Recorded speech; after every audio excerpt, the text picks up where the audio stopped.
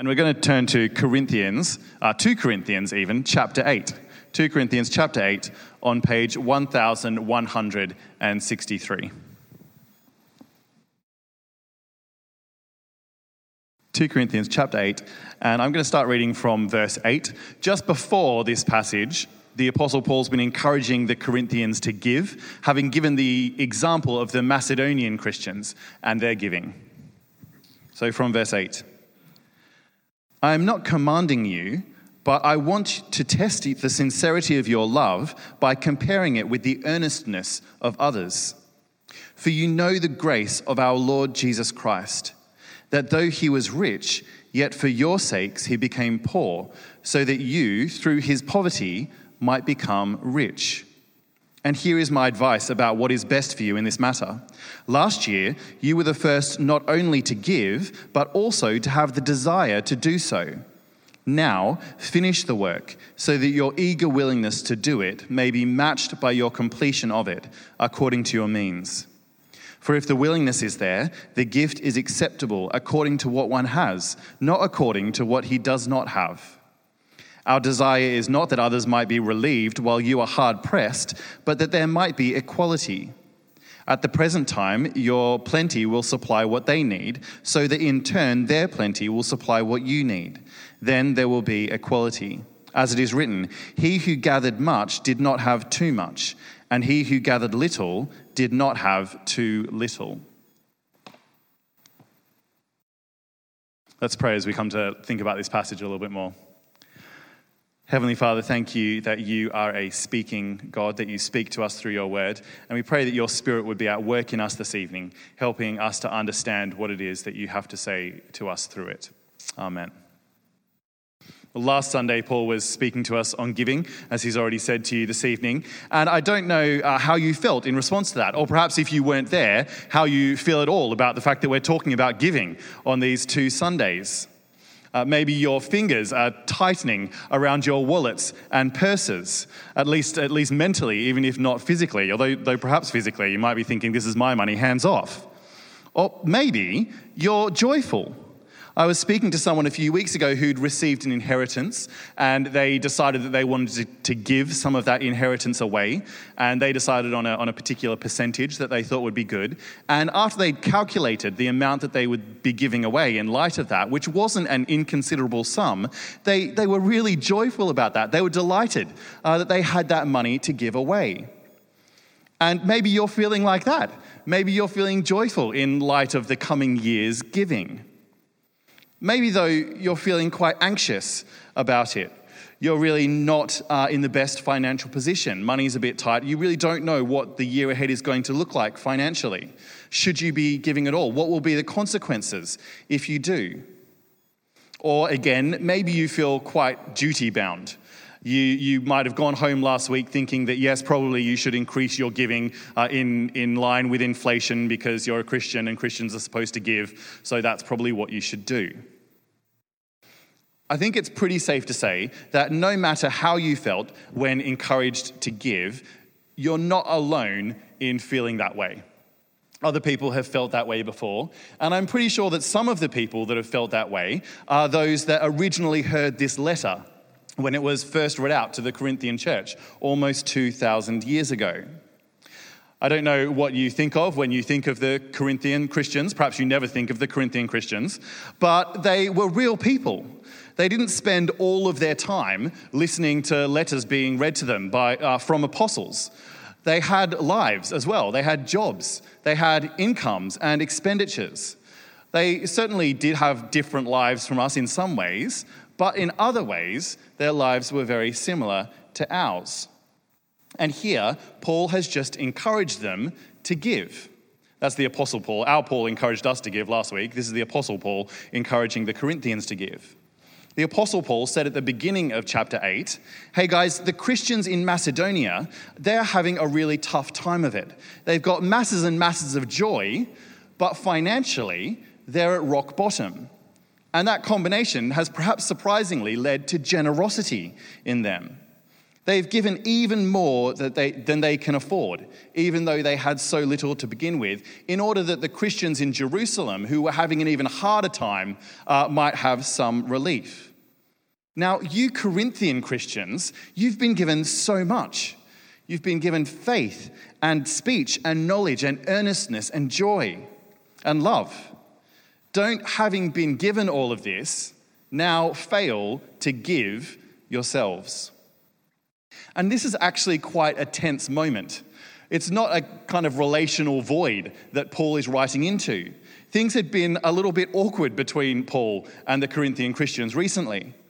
We call 2 Corinthians 2 Corinthians for the quite logical reason that it's the second letter to the Corinthians that we have in the New Testament. But perhaps counterintuitively, it's not the second letter that Paul wrote to the Corinthians. Paul wrote at least 4 letters to the Corinthian church. Paul first met them when he himself went to Corinth. He spent some time there in Corinth with people, teaching them the gospel, teaching them about Jesus. Then he went away, and as a kind of follow-up, he wrote them a letter. And we know he wrote that letter, but we don't have it. We don't have a copy of it, except that we know that he wrote it to them. They were a little bit confused by it. They wanted some points clarified, had a few questions. And so Paul wrote them another letter, which is the letter that we have in our Bibles as 1 Corinthians. They got that letter, all seemed well, but it seems that sometime after that, the Christians in Corinth went off the rails a bit. They weren't living the way God wanted them to. They weren't living the way that Paul had taught them to. Things seemed to have gotten pretty bad. And then Paul made another visit in person to Corinth, and it was not a good visit. It didn't go well on either side. Paul left, and it seems like nothing really good came out of that visit. But Paul then wrote them another letter. This is at least letter number 3. Again, we don't have it, but we're told a little bit about it earlier on in 2 Corinthians. And it seems like it was a really no-nonsense letter, quite stern, quite to the point. And it grieved the Corinthians to hear it. They were saddened by it, but it also caused them to repent. So wonderfully, the Christians have repented, they've turned from their wrong ways, and now Paul writes them this letter, which is 2 Corinthians. Despite their difficult relationship, Paul really did love them. He was really persevering with them. And this is the moment of truth, really. They've repented, but will that show in their lives? Will they live as Christians, Christ-like lives? Part of that will include giving. Paul has just instructed them to do it. He's just encouraged them to give. And having given that encouragement at the beginning of chapter 8, as we go on into our passage today, Paul sets up what I've been thinking of as a kind of picket line, a mental picket line inside their heads to stop them from straying into wrong thinking about giving. There are various directions they could go in to think wrongly about giving, but in each direction, Paul heads them off at the pass and stops them from thinking wrongly. In this picket line he sets up, there are different placards that the imaginary little people are holding with different slogans on them, and we're going to think about 3 of those slogans as we look at this passage. The first of those slogans on the placards is this: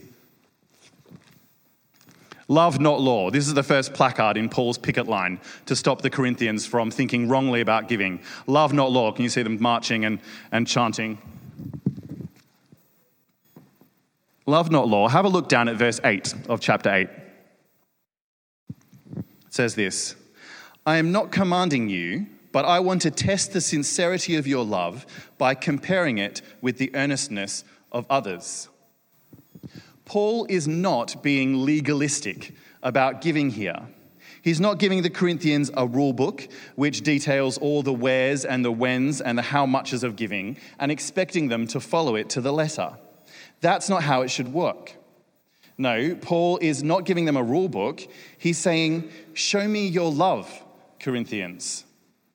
I'm aware that this reference is slightly out of date now, but I can't help but think of the film Jerry Maguire, and Tom Cruise as Jerry Maguire shouting into the phone, show me the money. Paul is not doing that. He's not writing to the Corinthians saying, show me the money. He's saying, show me the love. And sure, in this instance, it's going to look like money, but it can't just be money. In fact, the Corinthians should already know this. They should know how important love is because Paul's already written to them about it. Back in 1 Corinthians chapter 13 and verse 3, Paul wrote to them, "If I give all my possessions to the poor and surrender my body to the flames, but have not love, I gain nothing." Now, don't get me wrong. Paul does want the Corinthians to give money. He's just told them to do it, but he wants them to do that out of a place of love. He's just given the Corinthians the example of the Christians in the Macedonian churches. That's the Philippians and the Thessalonians and people like that, who were so loving towards their fellow Christians that they begged to give money. They begged Paul to be able to give money to support their fellow Christians in Jerusalem. Can you imagine that? People begging to give, even though they were poor themselves, to support other Christians who were even poorer. Now, I suppose the Corinthians might have been thinking to themselves, as this letter was read out, that's all well and good for the Macedonian Christians, Paul. They have hardly anything to begin with. So when they give, they're not going to be giving much money, are they? But no doubt you're going to want us to give more than that because we have more money than those Macedonian Christians. And it's true that the actual sum that the Macedonian churches could have given can't have been that great because of their financial situation. But though not being great financially, it was still of great significance. If you want to think a little bit more about that in particular, then I'd encourage you to go to the website and go to a sermon from a year ago when Mark was preaching to us on the widow's offering. That was on the 8th of October last year, if you want to look at that. But if the Corinthians were thinking that, the Corinthians who as a church were far wealthier than the churches in Macedonia, if they were thinking about that, they can't be allowed to think that for long because Paul heads them off at that pass, if you like. Having already given them one example of loving giving, he goes on to give them another one. Have a look down at verse 9. And if you're looking for a memory verse, by the way, this is a great one. If you want to think of a Bible verse to memorize, then this would be a good option, kind of summary of the gospel in one verse. This is what Paul writes. "For you know the grace of our Lord Jesus Christ, that though he was rich, yet for your sakes he became poor, so that through his poverty, through his poverty, might become rich." What a wonderful, wonderful verse. The Corinthians as a church would have been well off financially, humanly speaking, but their wealth was nothing in comparison to the wealth that Christ had before he became human. From eternity, he had always been God the Son, one with God the Father, equal with him in splendor and majesty and honor. He had it all. And I mean that quite literally. We're told that everything that was created through him and for him. Everything was his. But unlike your standard kind of rags to riches story, this is a story of riches to rags. A great Christmas hymn that I love starts like this. "Thou who wast rich beyond all splendor, all for love's sake becamest poor. Thrones for a manger did surrender, sapphire paved courts for stable floor." Great hymn. But I would pick one little bone with it. I mean, I completely understand why they go to the manger and the stable because it is a Christmas hymn. But the real depth of humility that Christ went to, the real poverty he experienced, was not the manger, but the cross. Christ went from being Lord of the universe to a humble, humiliating, sin-bearing death on the cross. And also that through that poverty he experienced, we could be rich. We could become one with him. We could be children of God forever. Paul put it like this a few chapters earlier in 2 Corinthians, in chapter 5, verse 21, when he wrote, "God made him who had no sin to be sin for us, that in him we might become the righteousness of God." It's an extraordinary concept. I'm just going to give you a moment in case, having thought about that, you think it would be right to thank God for it. You don't have to if you don't want to, but it might be appropriate to thank him now. I'm going to give you 30 seconds just in case you want to pray and thank God that he's done that for us. Go ahead.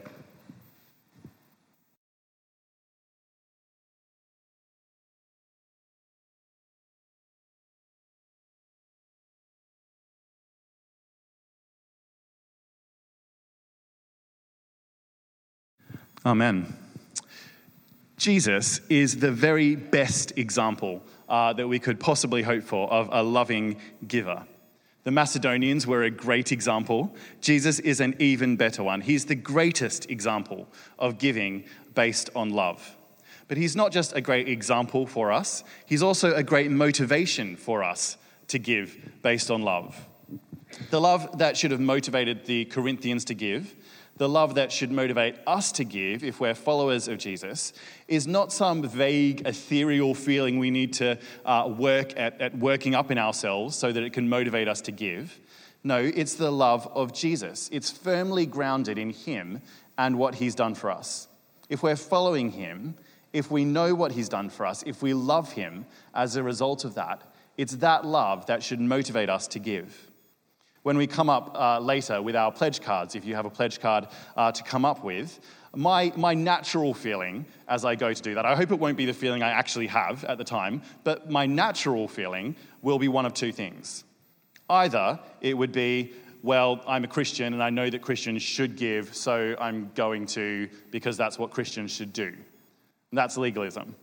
Or I might be quite pleased that I get to go and do this and that people can see me doing it because actually I'm quite a hero for giving to the work of St. Mark's. That's pride. What I'll need to do, and what you'll need to do if either of those ring any bells for you, is to remember love, not law. To not cross over into the wrong thinking of legalism or pride, but instead to look to Jesus. Think of what he's done. Think of what he's given us. Love him and use my pledge card, you use your pledge card as a response to that love. Love, though, should lead to action. Presenting our pledge cards isn't really an action in and of itself. It's more the promise of a future action. We're saying we're going to give rather than actually giving, I guess. We might need to remind ourselves to actually take action on that later on. Maybe to change our standing order, if that's appropriate. Maybe to set one up for January, if that's what we need to do. Wanting to give and pledging out of love to do so is not actually the same as giving. And the Corinthians, it seems, needed to be reminded of this as well, which brings us to our second placard and our second slogan in the picket line. It says this. It says, put your money where your heart is. Put your money where your heart is.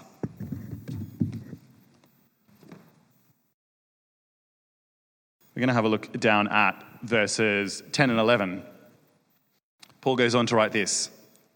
And here is my advice about what is best for you in this matter. Last year, you were the first not only to give, but also to have a desire to do so. Now finish the work so that your eager willingness to do it may be matched by your completion of it. The Corinthians did seem to get it wrong quite regularly, but here's something in their favor. The previous year, they'd been the first to give. Maybe that was when the problems in Jerusalem for the Christians there had begun. And they weren't only the first to give, they were also the first to desire to give. They were the first to want to give. In fact, we find out in the next chapter, in chapter 9, that just as Paul was using the Macedonians as an example to the Corinthian Christians of loving giving, he also had used the Corinthians as an example for the Macedonian Christians, as an example of having a desire to give. He doesn't want their desire, though, to remain just that, a desire. So what Paul is saying now is that it's great that they had a desire to give a year ago. That's wonderful. But that desire, now that hopefully it's been rekindled since they repented of whatever it was they'd been doing, should now actually flow over into action. The desire to give should lead to them actually giving.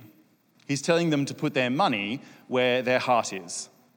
Just as it wouldn't be good for them to give without love, as we've just been thinking about, nor would it be good for them to have the love and the desire to give without actually giving.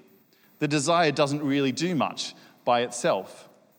Imagine if I went to my parents' house, and because I love them, I want to do something for them, and so I tell them that I will clean out their gutters, which is actually quite an important thing to do in Australia because you don't want your house surrounded by a container of dry leaves if there's a bushfire. It's not a good situation to be in. So I tell my parents I'm going to sort that, I'm going to clear their gutters, but then I never actually get around to doing it. The desire was there. I really did want to. I love them, but I never got around to doing it. The desire didn't lead to action, which means that it wasn't much good. And it's the same for the Corinthians with their desire to give. Now finish the work so that your eager willingness to do it may be matched by your completion of it. And I guess that's quite an important message for us today as well. On a day when some of us will be pledging to give to St. Mark's in the coming year, when we're showing willingness to do so, let's not at that moment when we're bringing pledge cards forward just feel all warm and fuzzy about the fact that we're all pledging. I mean, do feel free to feel warm and fuzzy about that because it is a lovely moment. But let's also look to the future and actually plan what action we need to take in order to make it happen. What will you need to do? If you have a pledge card that you're going to bring up, think about what it says on it and think about what action you're going to have to take to make sure that you actually give the money that you're pledging to give in the coming year. What will it require you to do? When are you going to do it? These are really practical questions, but Paul is never scared of being practical when it comes to talking about money. Elsewhere, he tells the Corinthians exactly when they should take up collections, and he's thought really carefully about how the money should get to the churches in Jerusalem. It's not unspiritual to think about practicalities of money and giving. You might be thinking now, well, that's lovely, Nick, but I do have a desire, but what I have a desire to do is to give St. Mark's £30,000 a year, and I don't earn £30,000 a year. So how am I going to put my money where my heart is? Maybe you're in a position of perhaps feeling quite disheartened because you really would love to give St. Mark's more money than you are at the moment, but you can't afford to do so. Or maybe it's the opposite of that, which I think would probably have been more likely for Paul's original hearers in Corinth. When they were first hearing this letter, maybe they were thinking, well, I'll give, but I'm certainly not going to give more money than so-and-so. I'm not going to give more than X amount because that's how much they give, even though, as it happens, the person thinking of it had a substantial amount more to give from than so-and-so. Crossing over the mental picket line into wrong thinking in either of those directions, again, though, is cut off by Paul with his picket line, with our third placard and our third slogan, which says this: give from what you've got. Give from what you've got. We've had love, not law. We've had put your money where your heart is. And finally, give from what you've got.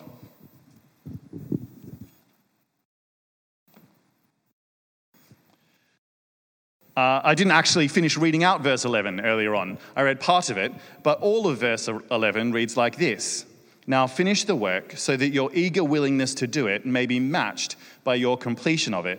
And it goes on, according to your means. According to your means. We're to give from what we've got, not from what we don't have, which is quite a relief because that would be impossible. Paul goes on to say from verse 12, for if the willingness is there, the gift is acceptable according to what one has, not according to what he does not have. Paul's, the Corinthians' giving and our giving as well is acceptable to God as long as there's the willingness there according to what we have, not what we don't have. So if we are willing to give but only have a small amount of money to give from, and so can only give a small amount, that is completely acceptable to God. If we have more to give from, and so are giving more, and are willing to do so, that also is acceptable to God. You might be thinking, that's great, Nick, but please could we cut to the chase? I sense we're kind of getting towards the end of the sermon. Can you just give us a figure, please? It'll make it really helpful. Can we just have a percentage? And the short answer to that question is no. There is no percentage that we are to give. We are free from legalistic giving. Remember, love, not law. Freedom, though, doesn't mean that we're set free to give less money. We're not set free to say, well, they had to give that much, but I don't have to give that much because I'm free.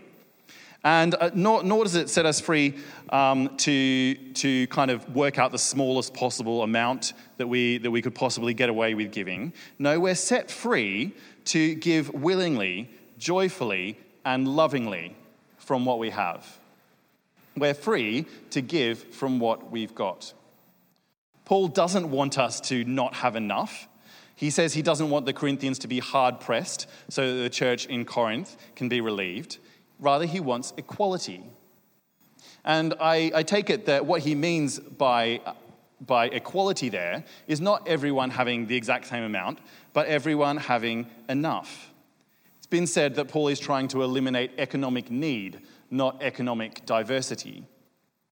We get a further picture of what that looks like from that Old Testament event that Paul brings up in verse 15. I guess it might have looked a little bit mysterious at face value, but what he's talking about is God's provision of manna to eat for his people when they were roaming in the desert and didn't have enough food. He provided them with manna. They had to go and collect it. Some people collected more, some people collected less, but everyone had enough. It is not our responsibility to match every other Christian in the amount that they give. It might be our responsibility to match others in willingness and eagerness to give, but not in the actual financial sum. Nor is it our responsibility to go around making sure that all the churches and all the people in all the churches have the exact same amount of money. What we're to do is to look at what we have and willingly and lovingly give what we've decided to give from it. And if we're doing that rightly, it will probably hurt a little bit to do it. Part of our annual vision this year is to be living sacrifices. You'll remember if you've been with us for any time. And if we're all in our annual vision to be living sacrifices, that will extend to our giving. And we'll be giving sacrificially. And I think that if we're giving sacrificially, we will feel it. We'll notice the lack of it. There will, of course, be exceptions, as ever, to the rule. There are some people who maybe shouldn't be giving financially currently. If you've got unmanageable debt, if giving would mean that you're really not able to support your dependents, for example, perhaps you shouldn't be giving financially at the moment. There are people who are exceptions, and they absolutely should not feel guilty about that. We're only expected to give from what we've got. But I suspect that amongst us, just as amongst the Corinthians, the original hearers of this letter, those exceptions will be few and far between. Generally, we are to give. We're not to stray across our mental picket line into thinking too much about what others are giving or trying to minimize the amount that we're giving ourselves, but instead to look at what we've got and prayerfully, willingly, and joyfully give what we've decided to give out of love. So, Christian giving should be a joyful response to having Jesus as our Lord. It's something we should be happy about doing. This mental picket line that I've been setting up isn't like a prison cell forcing us to give money. It's more like a fence keeping the sheep in the green pasture and protecting them from the wolves. I don't know where you're most naturally inclined to cross over it into wrong thinking about giving, whether you most need to remember about love, not law, or put your money where your heart is, or give from what you've got. But it's worth being mindful of it, being careful to have a right attitude towards giving, so that as we bring our pledge cards, if you're going to do that in a few moments, when we bring those forward, we can do that with a loving eagerness to give out of the resources that we have at our disposal, with every intention of completing the work by fulfilling our pledges in the coming year. Let's stand to pray.